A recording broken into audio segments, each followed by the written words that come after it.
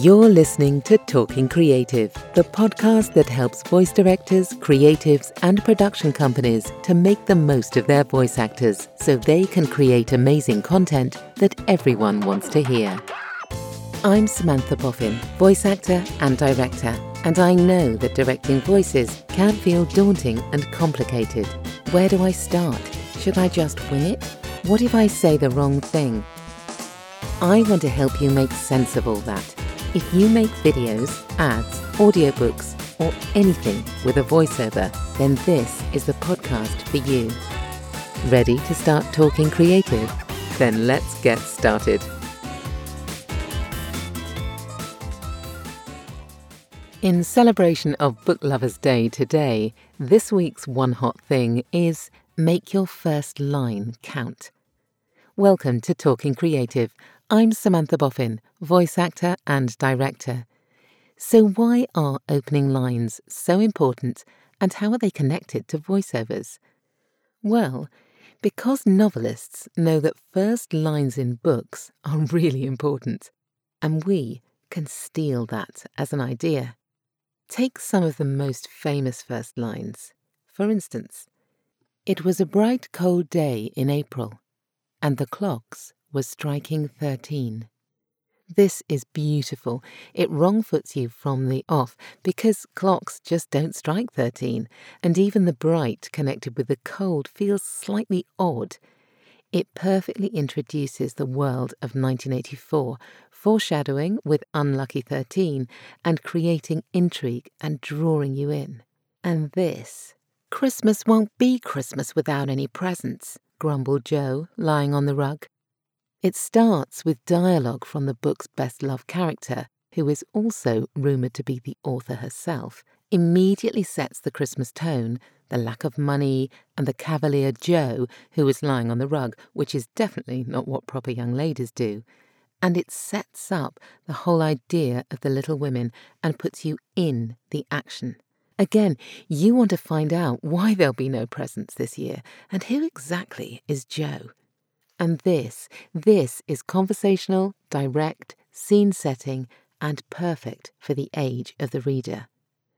Mr. and Mrs. Dursley of No. 4 Privet Drive were proud to say that they were perfectly normal, thank you very much.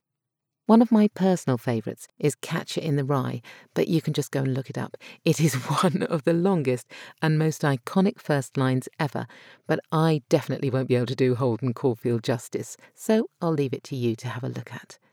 The author Stephen King says the best writers hook their readers with voice, not just action.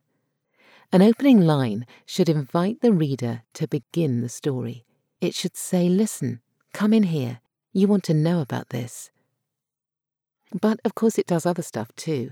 Take one of King's own opening sentences, the brilliant Shawshank Redemption, or, to give it its proper title, Rita Hayworth and Shawshank Redemption. "There's a guy like me in every state and federal prison in America, I guess. I'm the guy who can get it for you."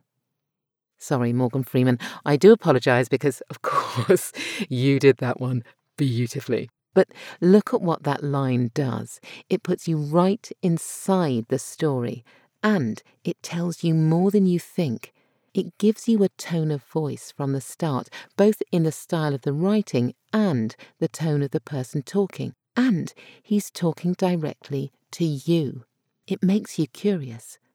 So how does this help if you're just writing any old script for a corporate or an advert or an e-learning module or something like that? Well, first lines at their best grab the reader's or listener's attention, showcase a particular style or tone of voice, and make it clear what you're going to be talking about. And hopefully they make the listener ask questions. All of which are amazingly important for all content, especially when combined with the right voice saying your opening lines. So, if you do nothing else this week, when you're writing, pay attention to your opening lines and who you're booking to say them, because they can set the scene for your video or your course or your promo or whatever it is you're creating. Make that opening line count. That's it for this episode. One hot, first line thing. This was Talking Creative, and I'm Samantha Boffin. And if you need a voice like mine for your first lines, and the rest of your script, of course, do get in contact. And even if you don't, do follow me on LinkedIn for more voiceover insights. Until next time, thank you so much for listening. Bye.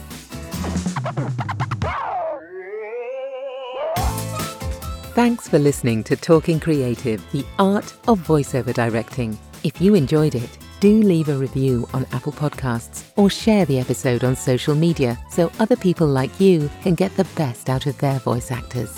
And don't forget, you can head over to talkingcreative.co.uk for the whole series.